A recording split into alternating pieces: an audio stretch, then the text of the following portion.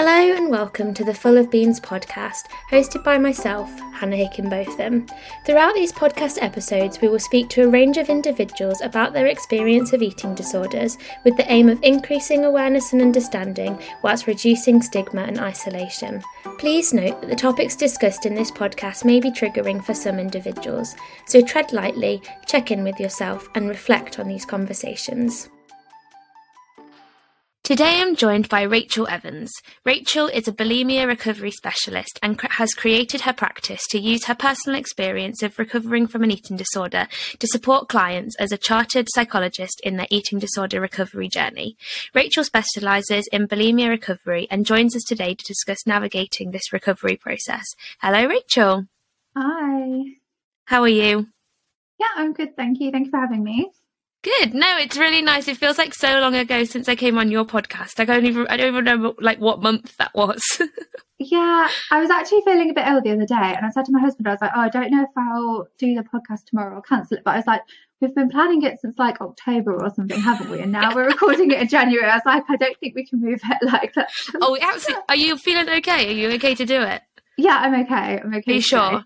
Yeah. Yeah. What was wrong yesterday? I was just feeling really sick. Like, just annoyingly. Do you know when you can't really eat much and you're just like, oh. Yeah. I feel like there's a lot going around at the minute. I don't know whether it's like January blues, but like my partner was off all of last week and it's not like him to be ill at all. Fortunately, I missed it. I was like, nope, not having that, and didn't. So it was good. Yeah. I don't know if it was something I ate because my husband hasn't got it and he's fine. Usually he'll get stuff like that. But yeah, I'm fine now. Happy to be Amazing. here. Good. Well, I'm super excited to speak to you today. And obviously we're going to focus on bulimia recovery. And just as I was like thinking about doing the podcast today, I was like, I always assume when I do a podcast, you know, if it's about a specific eating disorder, that people will just know what it is when they listen, which is a bad assumption to make. So I thought, could you start just by explaining to the listeners what bulimia is, please? Yeah, so I'll just explain it in like layman's terms, not like here's the DSM definition, but it's obviously a diagnostic statistical manual. So it's when people binge eat. So we might define a binge as you're kind of eating more than people would usually eat in that certain amount of time. So for example, like a binge wouldn't be, say, Christmas Day. People tend to overeat a lot, and it's kind of normal for that situation. And I guess binge eating tends to be characterized by often eating quite fast, often eating in secret. Can come with this sense of shame after you've eaten that amount of food, or like kind of feelings of guilt. So someone will have a binge, and then binge eating disorder, which is when people have the binge. But bulimia is when people also then try and compensate for that. So that could be purging in terms of like making yourself vomit. It could be things like taking laxatives, it could be over-exercising, it could be fasting, could be taking diuretics, which are like water tablets, misusing insulin. And I suppose just to say, now if you're thinking, I haven't thought of those things, they're not good things to be doing, which I'm sure we'll come on to. And also with bulimia, similar to quite a few eating disorders, like people's perceptions of themselves is really influenced by their weight and shape, and their body. So that is bulimia. For the sort of criteria, there are like a certain amount of times per month to be doing it to be classified, but I don't think that's particularly helpful for people who, you know, might be struggling and then maybe can't get help because they don't quite meet a criteria, or, you know, that sort of thing. You're nodding, you're like, yeah, I think so. It's interesting because I thank you so much for that. That was a really lovely overview to kind of start the podcast. But when you were just saying about that kind of, I guess, the criteria for a diagnosis, we speak a lot about like anorexia and, you know, you needing to be a certain BMI in order to get the anorexia diagnosis. But if you're not that BMI, then you get atypical anorexia. But we don't talk a lot about what happens with bulimia if you don't meet that criteria of like a certain, you know, number of binges and purges. And equally, like you said, I think it's completely barbaric as whether you are, you know, binging and purging once a week, once a month, whatever, like that's not something that somebody with a, you know, quote unquote healthy relationship with food should be doing, and therefore, you know, that requires support. So what happens if somebody doesn't meet this sort of number of binges and purges? I think it would really depend on where you are, the services. So just in my own personal experience, when I had bulimia, I tried to go to a charity first. I don't know why I didn't really want to go to the NHS. I knew there was a local charity. And actually for me, they said, you're too severe. We can't help you. You've got to go to the NHS. So it might be that if you don't kind of meet criteria for NHS services or other funded services, there might be like charities that could help you. But I suppose you must have the discussion as well. Just because someone's not exhibiting certain behaviours doesn't mean what's going on in their head isn't there, and they're not really struggling with that every day. So I do think it's difficult, but I do think the services, obviously, as you know, are like overstretched, big waiting lists. What I also found frustrating when I was recovering is that I hadn't binged and purged for, I felt like, a while, but then I still meet the criteria because it's like the amount of times you've done it over 3 months.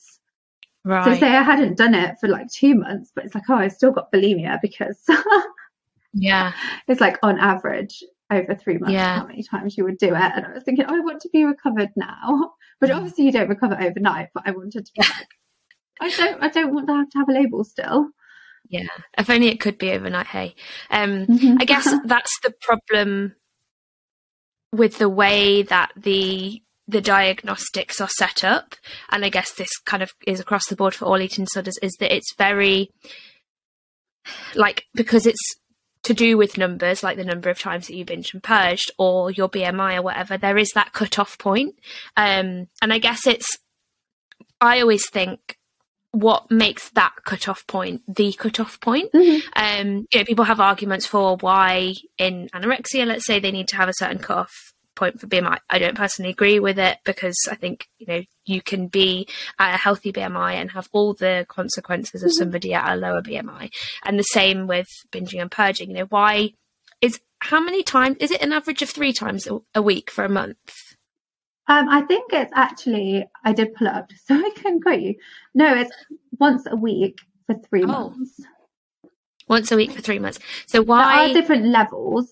I don't have those because I don't tend to like classify my clients like that. We don't work like that. But if people are interested, they could look it up. You know, there's like moderate, severe categories. So So how do you work with clients to not maybe have that sort of very categorical, like, boom, yes, you have it, no, you don't kind of idea?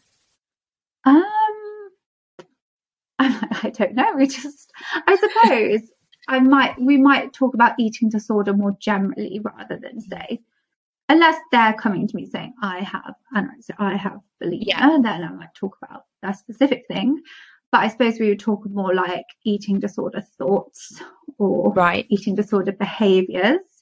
I'm doing some weird like mushroom arm overview kind of gesture here with this. So I think I try to get an idea of like frequency at the beginning, and we probably talk about it as we're going through week to week, like how's your week been, what's been going on, maybe if they've had any like tools and techniques that they were going to implement, like how have they gone, and then I would just trust my clients to tell me if they feel like, you know, maybe the frequency has been reducing or it's reduced, and then they have another binge and purge for whatever reason. We'll kind of deconstruct that, but I won't be like, oh, congratulations, you've been 3 weeks and not done a binge and purge, because I don't really keep track of it. Like, we just look at the whole picture, really. Yeah. And I think, like you said before, it's often not necessarily, you know, I think it is good when people's binging and purging does reduce, that potentially shows a sign of improvement, but it might also not, because like you said, it's the thoughts that are going on, and it might just be that somebody is has been able to kind of pause and stop before they do binge and purge, but they were still having all of those thoughts beforehand, you know, the pulling, maybe they were there for like 3-4 hours, like, should I, shouldn't I, shouldn't, like, and that's, I think, the really important thing to recognize. And I think that's, I mean, I don't have bulimia, but for me, that's something very prominent at the moment, is like the thoughts of restriction. Like I really want to restrict, and it's there all the time, and the bullying in my head. I'm not actually, because I'm trying to engage in recovery, but it doesn't mean that the thoughts aren't there, which is, in my personal opinion, kind of the hardest part. Yeah, I suppose that's a good point. We would also talk about like urges and trying to reduce the urges, because I'm thinking this, it's kind of related. You can stop me if you're like, this is too much of a tangent, but like people recover in different ways. So I do have some clients who stop binging and purging, and then it's about maintaining that. Like they stop quite quickly when we work together. I have other clients who've been working together for a couple of months and they're still binging and purging, maybe less frequently, maybe the same frequency, but actually other stuff has changed. Like you say, maybe they're more able to talk to their thoughts and have that moment. Or maybe something I've done before and I was talking to a client about recently is like, sometimes I'll go to the supermarket to buy the binge food, but then I would like put it back on the shelf, or I'd get to the supermarket and then go home, because I was only going specifically to buy binge food, not for like actual shopping. So those things have shifted. And if you look on paper, you might say, oh, but they're still binging and purging, but maybe they're feeling better about their body, or maybe the extent of it, you know, how much they're consuming in a binge is less. So I think there's different ways that people recover, and we can't always like compare them. Yeah, absolutely. I really agree. I think that's something so important to say about recovery, is there's no like one way to do it. And I think I remember doing a podcast, or that was quite a while ago, I can't remember who it was with, and I was talking about, I think it was with Bethany Francois, and we were talking about binging and purging, and I was saying, like, you know, should you stop the binging first or should you stop the purging first? Like, what needs to happen? And she said exactly the same as you, like, there is no right way. Like, if you stop one and you don't stop the other, like, that's okay. And yeah, so I think you're so right in terms of, ultimately you want to get to the point of being recovered. Whatever steps it's going to take to get there, and however you get there, doesn't really matter, as long as you're kind of making progress towards the urges reducing, the behaviours reducing, the thoughts reducing. And also, you know, that's not going to happen as easy as me just saying that. Like, you know, it's going to take work, and you might stumble and you might binge and purge, you might, you know, whatever. But that, I think, is all about recovery as well, in the fact that it isn't linear. You can sometimes re-engage, and it's how you bounce back from that, rather than like falling back into those behaviours. Yeah, like I was thinking when you're talking, like it can be quite disheartening.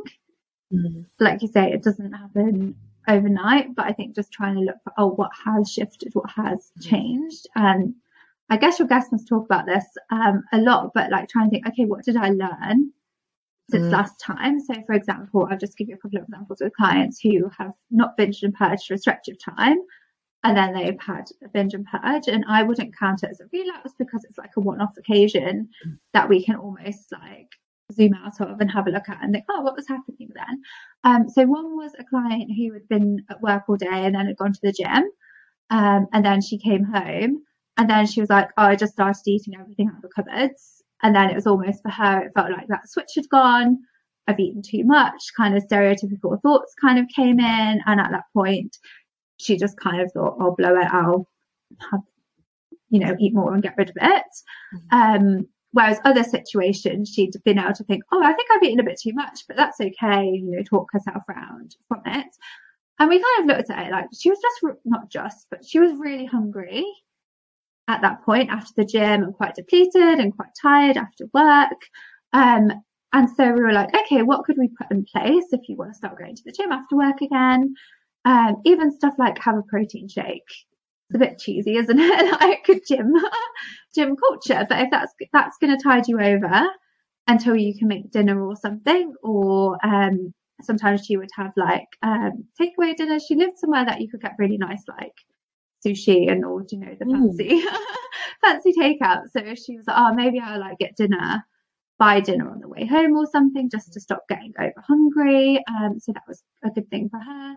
And then I had another client who actually had stopped binging.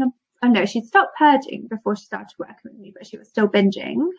And so we did a lot of work on kind of nutrition, making sure that she was eating enough for her body to kind of prevent binges for like physiological reasons. A lot of work about like, this isn't a good food or a bad food. You can eat all these kinds of foods. And she was feeling a lot better about her body, a lot better at work. Like, I would say things were going really well. And then she was living with her parents during COVID. She was in her 20s, but she'd moved back because otherwise it was a bit isolating. And then she'd moved to a house with her friend and kind of been out one day, like had been drinking a bit, not excessively, but a little bit, and then binged and purged when she got home. And she was like, what was that? Like, we weren't seeing each other very often at that point, but she was like, can I have a session? And she was like, it was really interesting. I had no idea why I did it. And I'm not tempted to do it again, to be honest, because I think sometimes like, this is true for me now, like when you break that association, like I used to like making myself vomit as part of the like ritual and the routine and the bulimia, and now I really don't.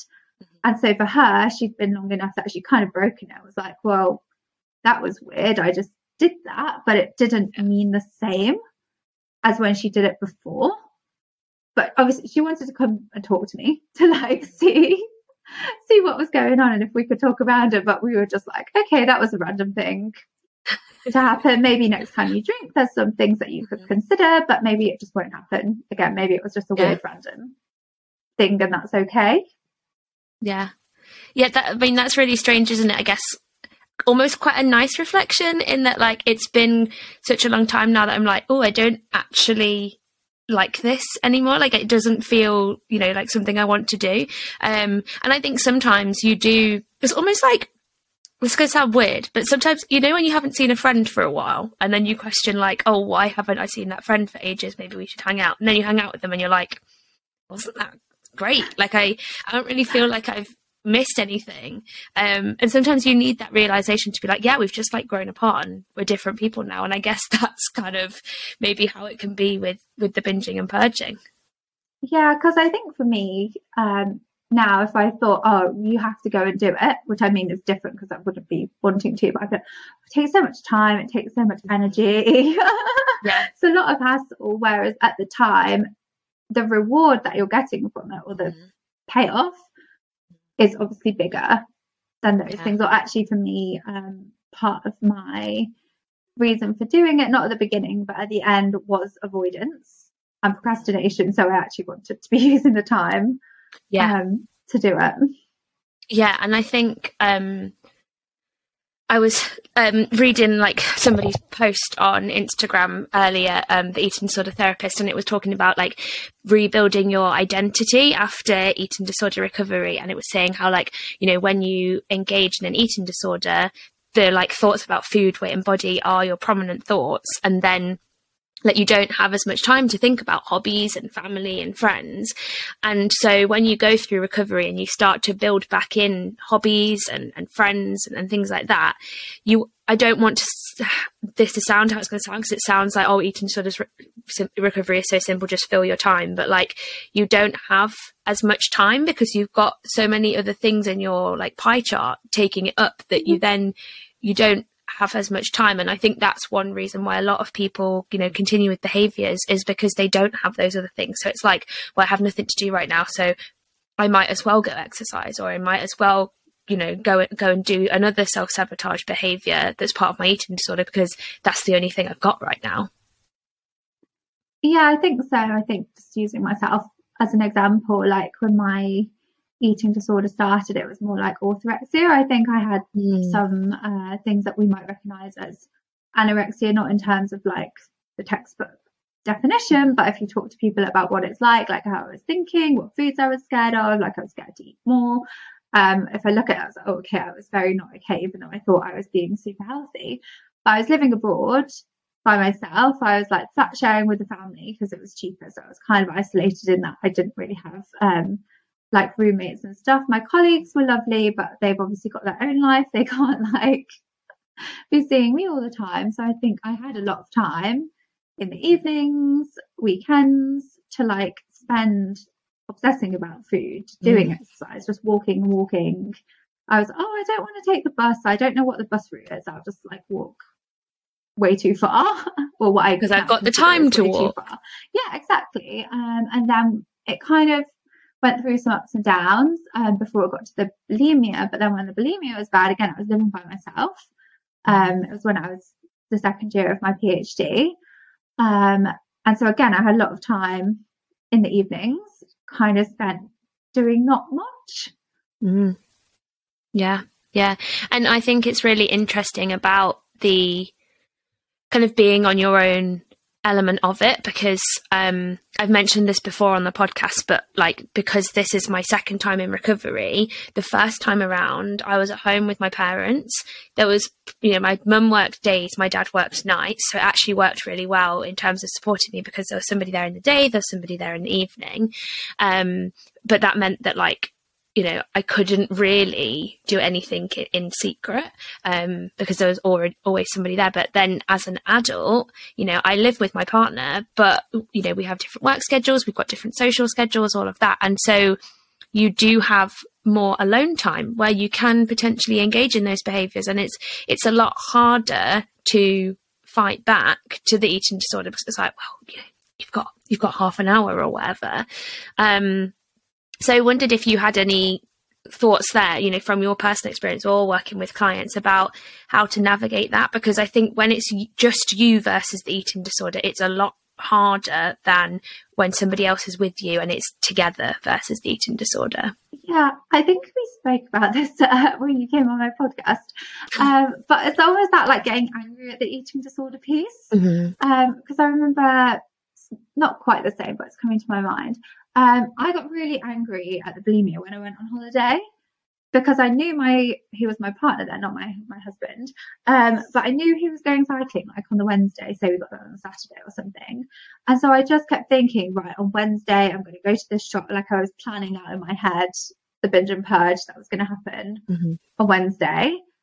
And then I just was like, I've just ruined my whole holiday. Actually, I did go to the shop. I did manage to put it back. I did have like a mini binge and purge on a different day, I think, because I didn't do it on the Wednesday, but it was generally managed to not act on the thoughts, but they were there and they were like ruining the holiday. And so I think sometimes just thinking about like, if I haven't done it, how much time am I spending like planning that I'm going to do these things? And then sometimes either like scheduling stuff to do this is like when you're home, scheduling stuff to do in those times. So like, say if you need something social, like calling someone, or I've just got an iPhone, so I've just got Clubhouse. So I'm just like, there's stuff. It's quite nice, isn't it? Because I'm like really late to the party. It's like a live podcast, isn't it? And I'm like, I've never heard of it. Oh, have you not? I feel like maybe it was when the first lockdown happened. Okay. You could only get it on iPhone though, that's the thing. I've got an iPhone. Oh, right. They're like rooms, I'm saying in inverted commas. And then so people do a talk, but they can save them so you can listen to it like a podcast. But if you go onto it live, then you can like chat as they're talking about stuff, so cool. Or you can like request to ask a question, or request to like say your piece. So I've been listening to a few of those, or kind of joining a few of those, which is quite nice, as like a distraction. So I know people always say distraction, but sometimes it is.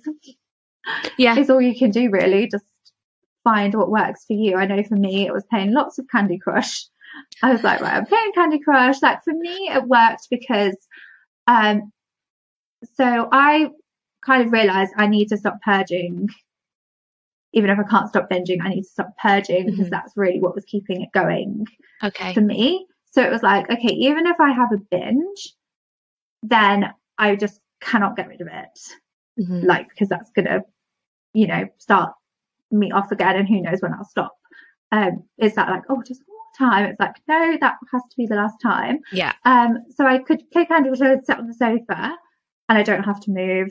I don't have to really do anything or think anything. And I feel like it's got that little hit of like, oh, hooray, you've like got to the next level. It's like occupying enough. I could kind of sit there and feel uncomfortable or be wrapped in a blanket, which, I mean, I was lucky that I had the time and space to do that. I mean, not like now I have a baby, I wouldn't be able to sit and play Candy Crush for ages. I'd be too busy looking after him. But if you are kind of like you're saying at home on your own, are there distraction things? Like I've had clients who do like cross stitch and knitting, and I think it's just finding what's that thing for you, and then just sticking at it a little bit until you've got the evidence for yourself, like, oh, like I didn't do those things this week. Or I suppose it's a bit different because I'm talking about avoiding behavior. I suppose it's a bit different if you have to make yourself eat when no one's there. But well, I mean, no, we're kind of focusing on like purging behavior, like binging and purging. So I think that's really good. And I like, I hope this is okay to say, but I like the fact what you said about, you know, Candy Crush having that like little bit of reward. And I think it's very similar with like the cross stitch, or like if you do something like that, because you do get a hit of reward, and often that's what you need. So if you try and do something like that you're not getting an instant reward from, I imagine it wouldn't be as helpful. You know, if you just sit and watch TV, it's very passive. And I think then thoughts can spiral, but almost because you're having to concentrate, whether it's on Candy Crush or doing a cross stitch or whatever, you're having to concentrate and then you're getting the reward. So it feels like that would be a good distraction. And I think often people kind of shame distractions. They're like, oh no, you have to sit with the feeling and all of that. And I do totally get that, but you can sit with a feeling and do something that makes it slightly easier than literally just sitting frozen still, because your brain is just going to go into overdrive. Yeah, I think it's a bit of trial and error and a bit of this and that. Like sometimes my clients don't give people homework as such, but we might say, okay, this week sit with the feeling, see what comes up. There's a technique called urge surfing. And so it's almost like my hands doing the wave motion. It's like it gets to that peak where you're like, I absolutely have to do this. I will die if I don't do this. Just, you know, all the kind of extreme thoughts. But then it kind of goes down and you're like, oh, it's not quite that bad. It's kind of past often if you don't act on it, but it's kind of difficult to get to that point. And it's not saying that thought won't come up later, because it might do. So sometimes people kind of practice that, but then I'd say often when people do it also successfully in inverted commas and like enjoy it and actually are like, oh, I've learned something from that, it's more like I had a client who decided that she'd go and sit in the garden and do it, and then she was like, why am I sitting in the garden? I can't remember. Oh, that's funny. I think it can be a challenge, and I think that comes back to something you were kind of saying earlier about sometimes starting small, and that might be you're starting it for 30 seconds.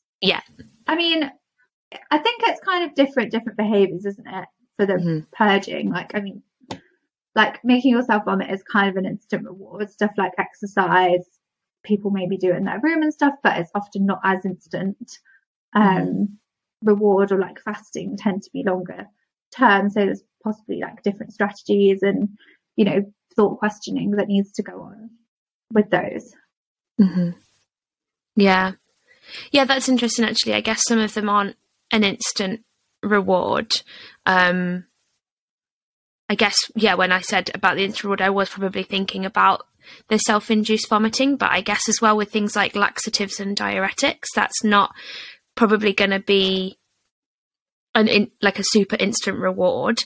And maybe,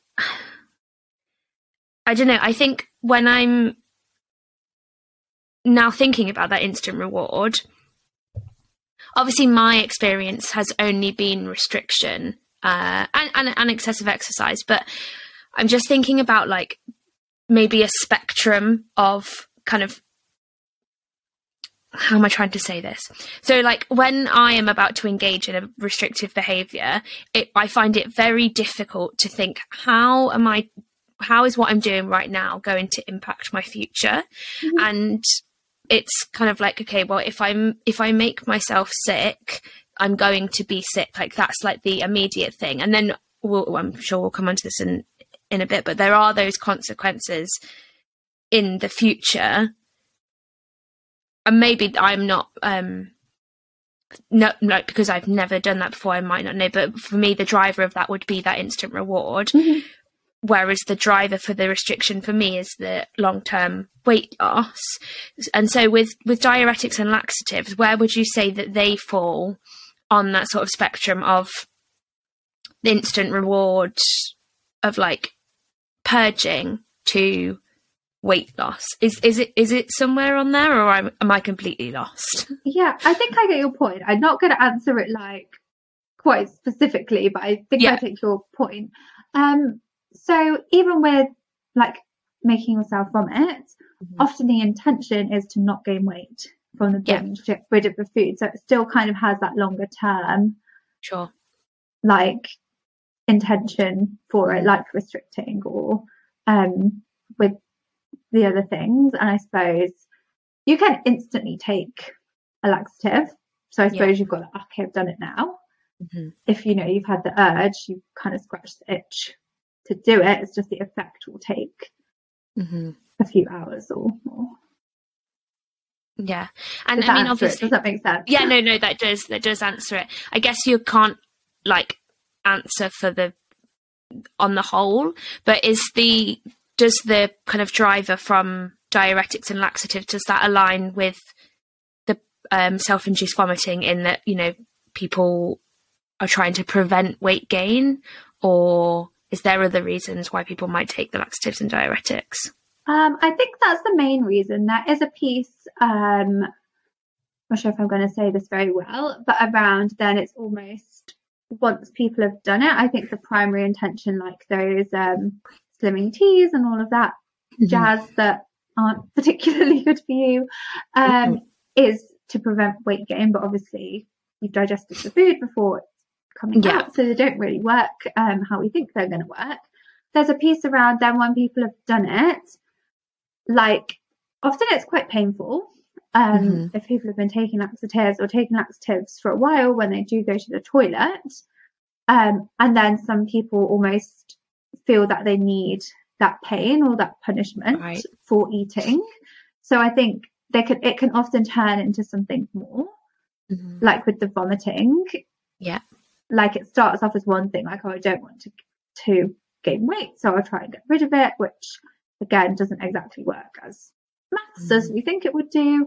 But then, you know, people might say, oh, but I need that release, that feeling that it gives me. So I think when people have had the experience, it can kind of shift to have other rewards or other reasons as well. But I would say mostly these things start as a way to try and prevent weight gain. Yeah, I think I can align with that a lot with my relationship with exercise, in terms of it, the main driver being to prevent weight gain, but then also it's like that urge, that release, that almost, I see the excessive exercise as a form of self-harm, because it is that punishment and kind of pushing your body into painful areas. So I guess, you know, that kind of makes sense as to why they're all labelled as purging behaviours, because they all, despite them being different behaviours, they've all got very similar sort of starting points and then impacts and effects as well. Yeah. And in terms of recovery, so we've spoken about, like, you know, trying to navigate urges, and I can imagine that is a massive challenge that people face. Are there any other common challenges that you see with clients when they're in recovery from bulimia? Yeah, I think one of the big ones, and I think this is any eating disorder, is like the fear of the unknown.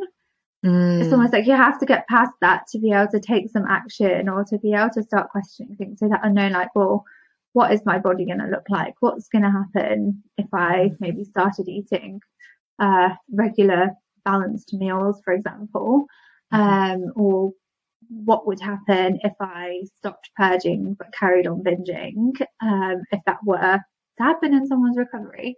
So I guess when that happens, I suppose if people are coming to see me because I'm a private therapist, they've already got a certain amount of trust that something can change and something can be different and it will be more positive on the other side. But I think it's really tapping into like that motivation and that why, because we don't know what would happen to your body. Anyone that promises you, oh, you can lose weight in recovery, you know, or you can control your weight, like they can't really promise you that. I think you'd still be restricting, or you'd still be thinking about food a lot. So, or on some kind of weird fad diet.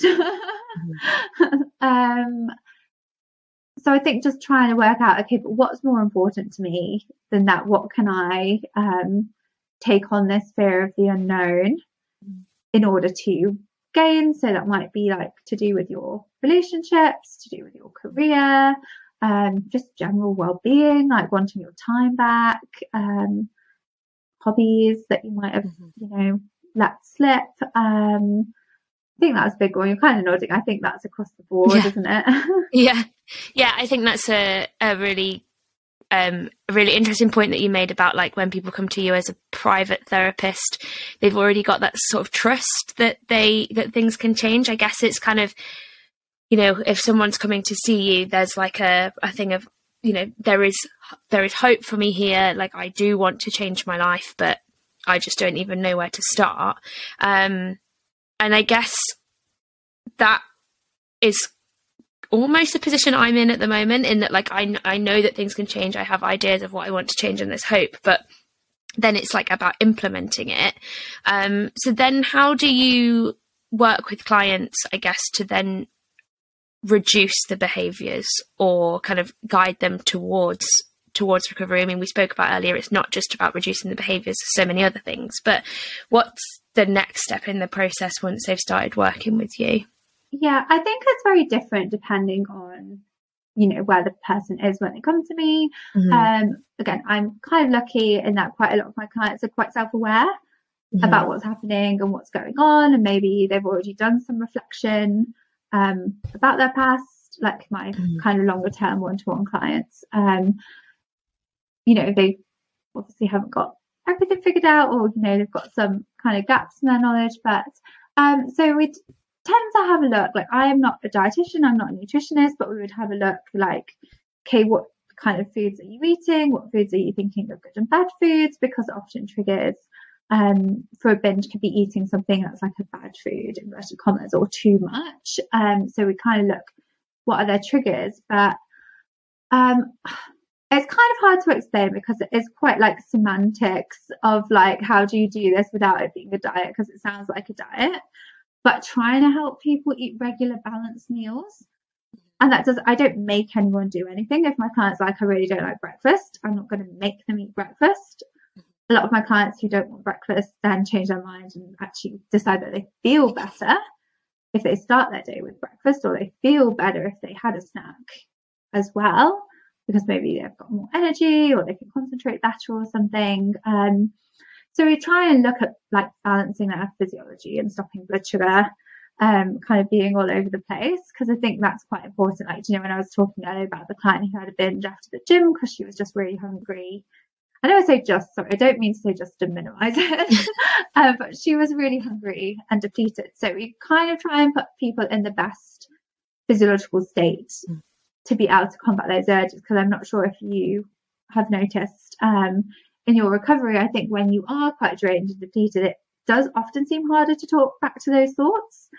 Like if you're really hungry, then if you've had a day that maybe, I don't know if you're on a meal plan, but if people have kind of stuck to their meal plan or their meal structure, that's the word I use, structure, then, you know, it's possibly easier to have the next meal.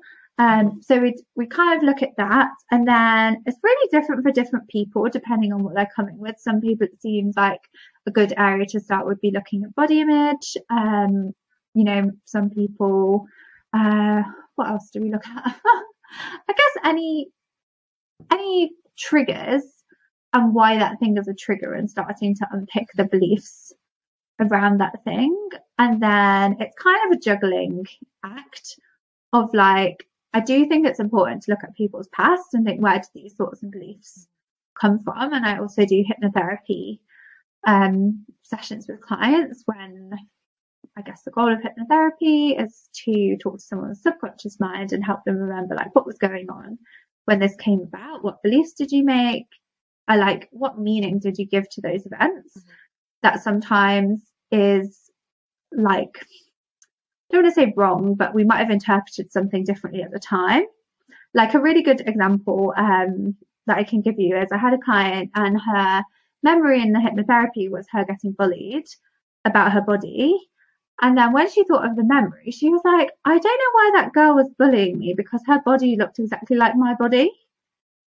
I mean, even if it was different, she shouldn't have been bullying her. But it was just really interesting that she was like, oh, I've carried this for a long time. Like, my body should be different. But what gave that girl the rights?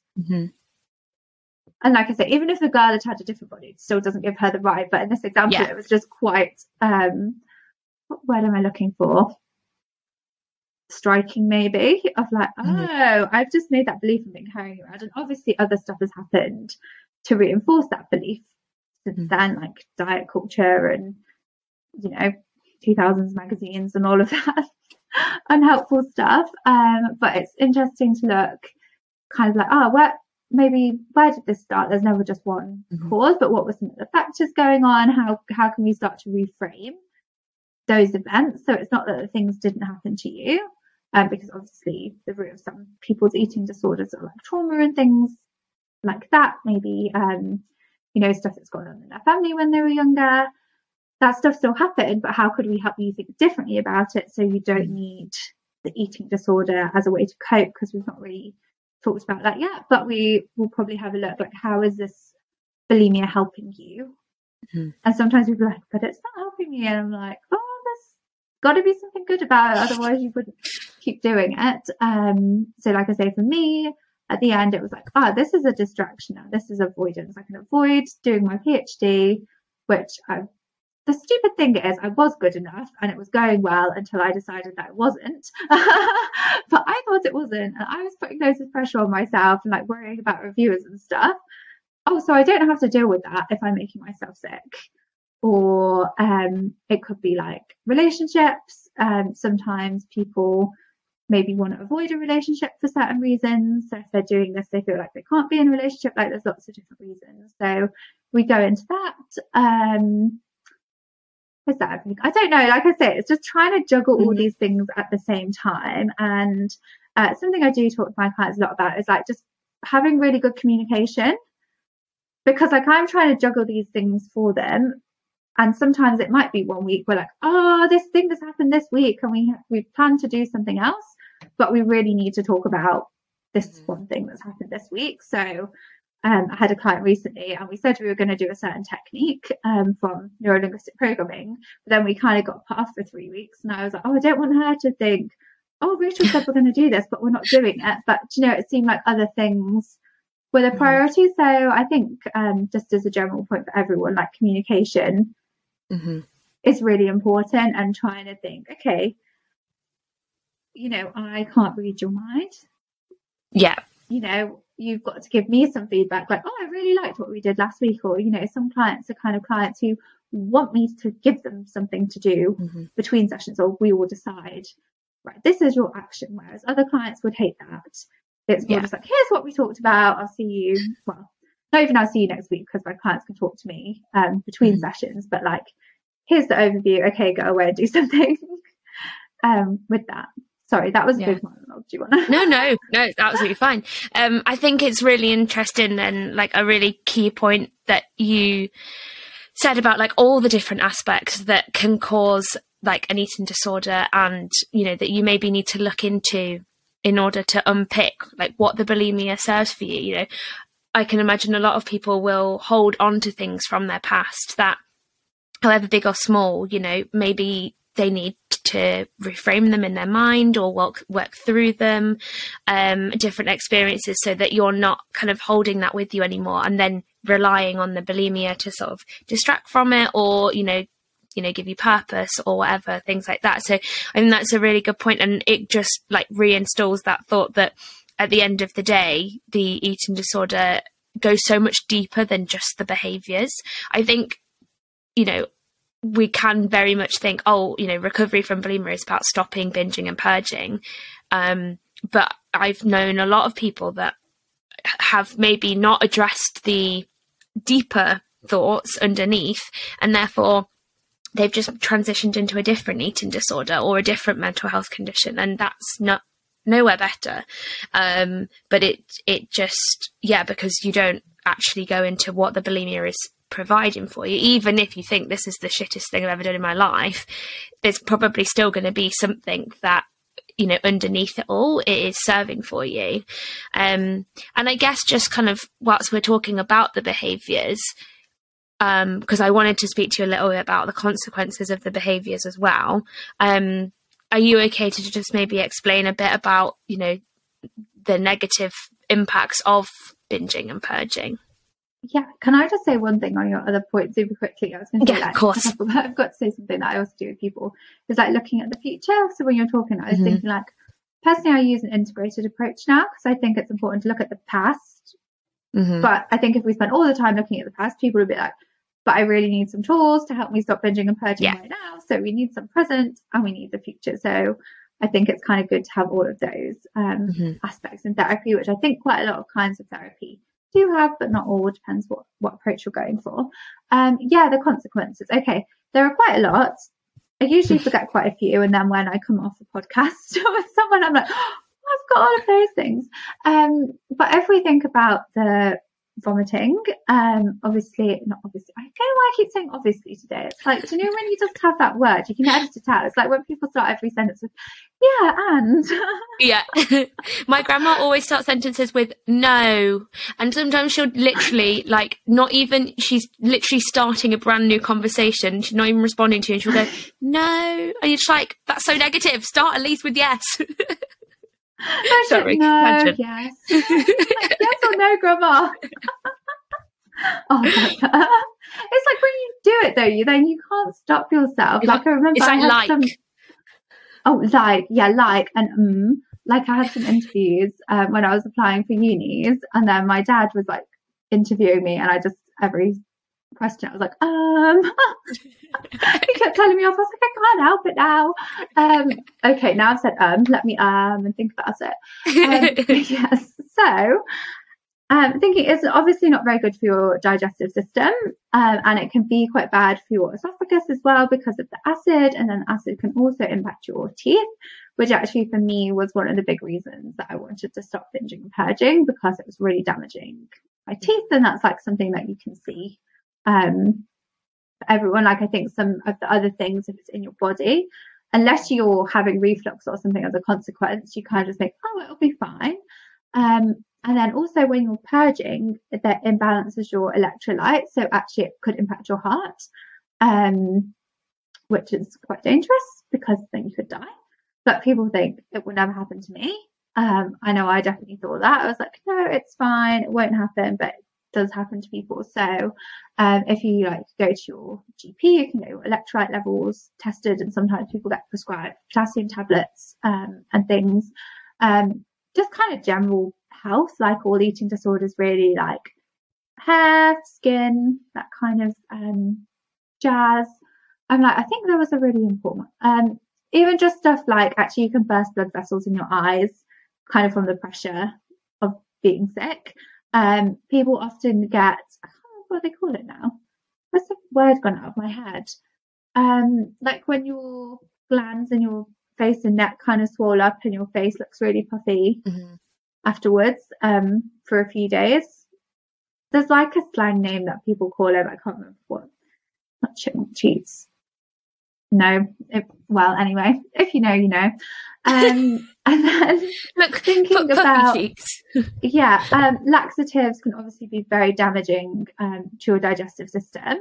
So sometimes with clients who are taking laxatives, I do like to work with their GP or with a dietitian or someone to kind of help them, because sometimes actually it's not a good idea just to stop taking them, depending on how many you've been taking. Sometimes it's actually a better idea to kind of reduce the amount so your digestive system can kind of get back to working as it should. And then over exercise, it's just general stuff like overuse injuries, which people think, oh, it's not going to happen to me, or probably overexercise through an injury, but you could really damage yourself, especially if you're not giving your body what it needs the rest of the time. I guess fasting, probably going to have like low energy, and then a lot of potentially the symptoms of starvation that we might see. So I suppose like lack of energy, lack of concentration, sometimes people might lose their periods, that kind of stuff. So I think sometimes it's not like obvious to see what's going on. Not just about bulimia, but when I work with clients with other eating disorders, sometimes I'm like, oh, wouldn't it be cool if we could like just unzip your sounds awful, unzip your skin and like see what's going on? And because then you could see, oh, look at my bones from this. But because we can't see, unless it's like I say, I was like, oh, my teeth, or when I was really restricting, I was like, oh, my hair is falling out like, no one's business. I'm laughing because I was always like, in the shower, do you know when your hair comes out? And then I was like, oh, I've got my hair mouse again. Do we collect it up? You're like, oh, this is not good.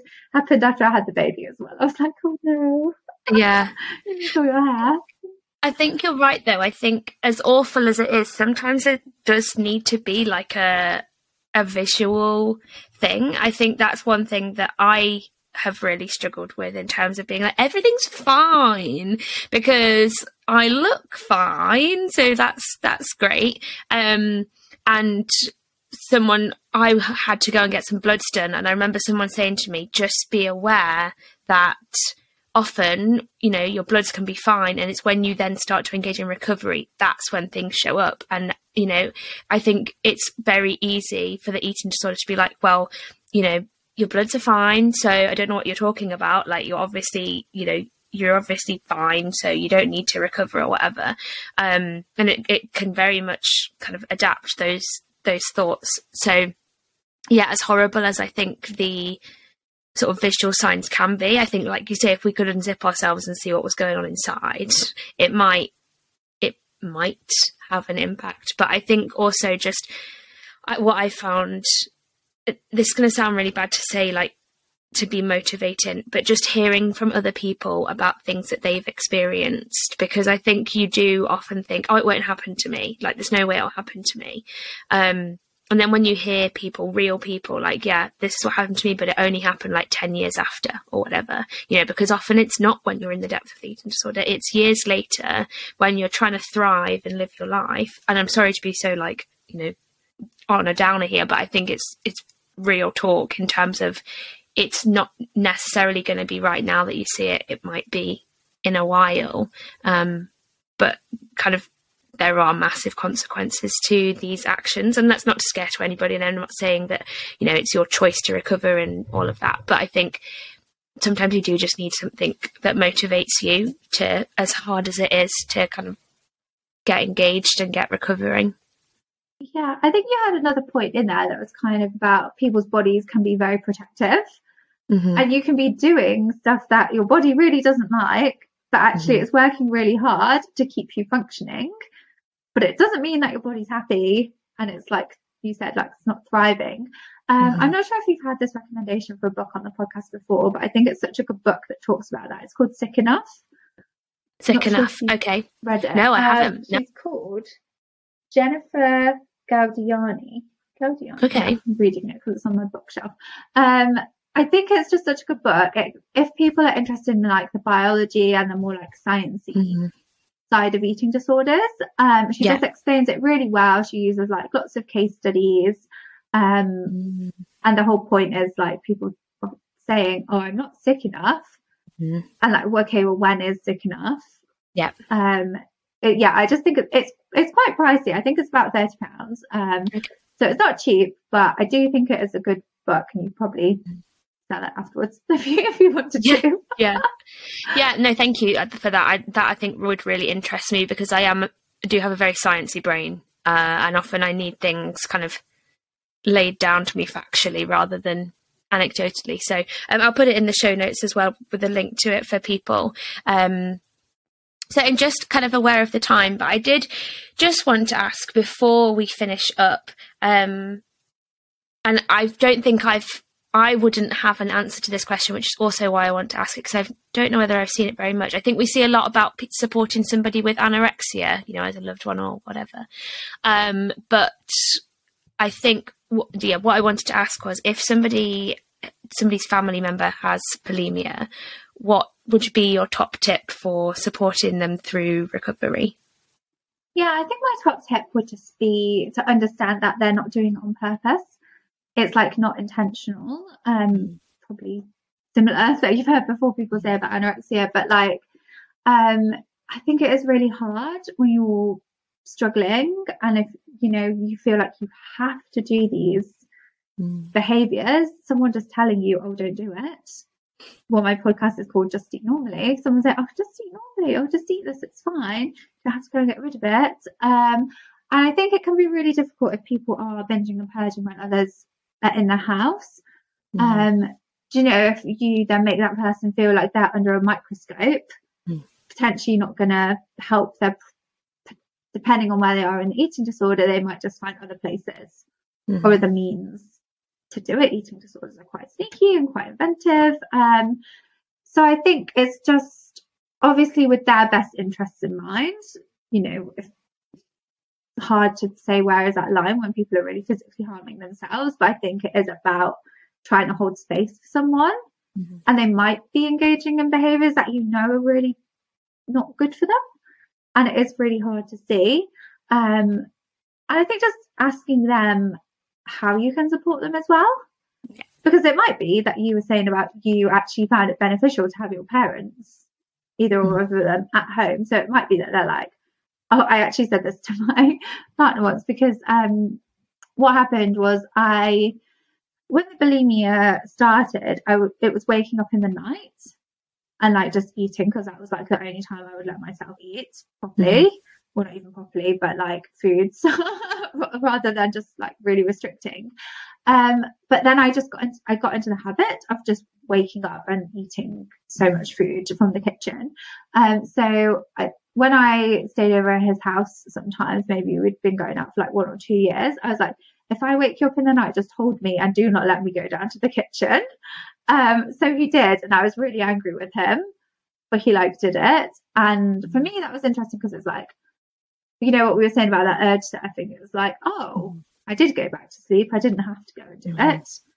I think there was a piece for me about the physiological at the start of the binging and purging. I actually needed more food. And that was the only way I could get it. But, if my point was going to be, if, they're saying to you, can you please sit with me after a meal? Try and be present for the person. Don't just be sat there on your phone. Ask them what they need. Sometimes it's difficult, sometimes it might be, please don't have any chocolate in the house. Even if you want chocolate, can you it might be you questioning your own relationship with food a little bit, but is it possible not to have those foods in the house? I've got a podcast episode, it's like a Christmas episode from last year, but I think it's about negotiating and thinking oh, both of you probably have an ideal situation, but there's somewhere in the middle probably that you're going to meet on this thing. So how could you try and have a conversation about it? Obviously, trying to pick a good time when no one's tired or angry or anything. And often, I don't know if you find going on a walk just to talk about stuff, and maybe try and make a plan with them. Hopefully, if they, assuming they are engaged or want to do that. But I know when my dad knew that I was binging and purging when I was living on my own, he confronted me about it, and I was like, no, it's not happening. And then that was kind of that, because I think he thought, well, I don't know what I can do, unfortunately. But I suppose just trying to educate yourself more about eating disorders, and we've already said, everyone is so different, but if you can kind of get some idea, someone's listening to this podcast, so hopefully that's a good start. I think that communication element is I always think the most important part, in terms of maybe going and have a little read beforehand, but then not assuming that you know exactly what's going on, and asking the person from their perspective, what's going on and how can I help you and what do you need, and not assuming that every day what they need is going to be the same thing. And yeah, I think you knocked the nail on the head there. And I think also appreciating that even though they're, you know, hopefully engaging in recovery now, it doesn't mean that it's going to be a walk in the park and every day they're going to do. Like my mum a few weeks ago was like, okay, let's put together a plan. And then we got to the end of the week and I hadn't followed the plan. And she was like, well, why haven't you followed the plan? Like, we put the plan together. And I'm like, well, if it was that easy, then I would just, it would all be good. So I think, yeah, just being able to have that open communication with each other and how you can support them and how you can support yourself are really good tips. Yeah, I think as well, like, just it's okay for the other person to not be okay. I think sometimes when people want to help, they want you to be happy, or like, you know, you're trying to fight an urge. You're probably going to be a bit grumpy, and that's okay if you just want to sit and watch TV and not do much, or you might want to go out and do stuff. Like, I think just appreciating you, it's not on you to make that person feel better. It's like not your responsibility, and people have different emotions, and that's okay. Yeah, absolutely. Yeah, just we're all different. I said that because my husband, I think it was only my partner, just kept, like, at one point I just wasn't okay about stuff. I can't remember what it was, just mentally I just was like, not having a good time. I'm just generally not feeling okay every day. I can't remember what, like I said, I can't remember what it was that. He kept asking me, are you okay? And I stop asking me it, because I say no and then you don't like the answer. Like, just leave it. Just don't ask me. Just let me just go throughout my day not being okay, and I'm okay with that for a while. Like, yeah, I think sometimes the direct question of "Are you okay?"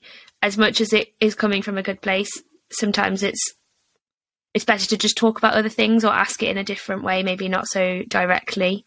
Yeah, that's a very good point. So you mentioned your podcast, Just Eat Normally. So where can people find you for more amazing tips like what you've given today? Yeah. Oh, thank you. So my Instagram is rachel.evans.phd. I'm not super active at the minute, but there's quite a lot if you like scroll down and have a look. And yeah, the podcast is still going. And I also try and repost stuff from other people on stories, so you can get a range of different voices about recovery. And then my website is eatingdisordertherapist.co.uk. Amazing. Well, thank you so much, Rachel. I feel like this episode is going to be so helpful for people, you know, whether they're in recovery or trying to get on that path. So yeah, thank you very much. If you enjoyed listening today, you won't want to miss next week's episode, so be sure to subscribe. Eating disorders are crippling illnesses, but with the right support they can be recovered from. We really hope you enjoyed this episode, but if you require more support right now, please look into charities such as First Steps and Beat for support, or talk to someone you trust.